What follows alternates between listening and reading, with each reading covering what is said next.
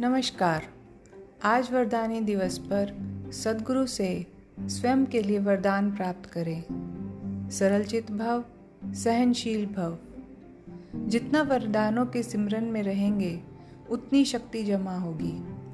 शक्तिशाली आत्मा हर विपरीत परिस्थिति का सामना करते हुए विजयी बनती है। 30 जुलाई 2021 आज की प्रेरणा।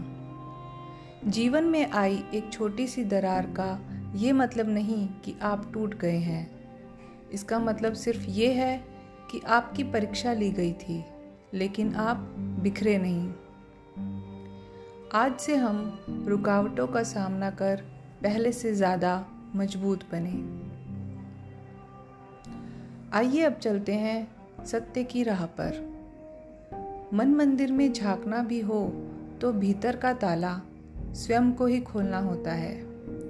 जिंदगी का कैलकुलेशन बहुत बार किया, लेकिन सुख दुख का अकाउंट कभी समझ में नहीं आया।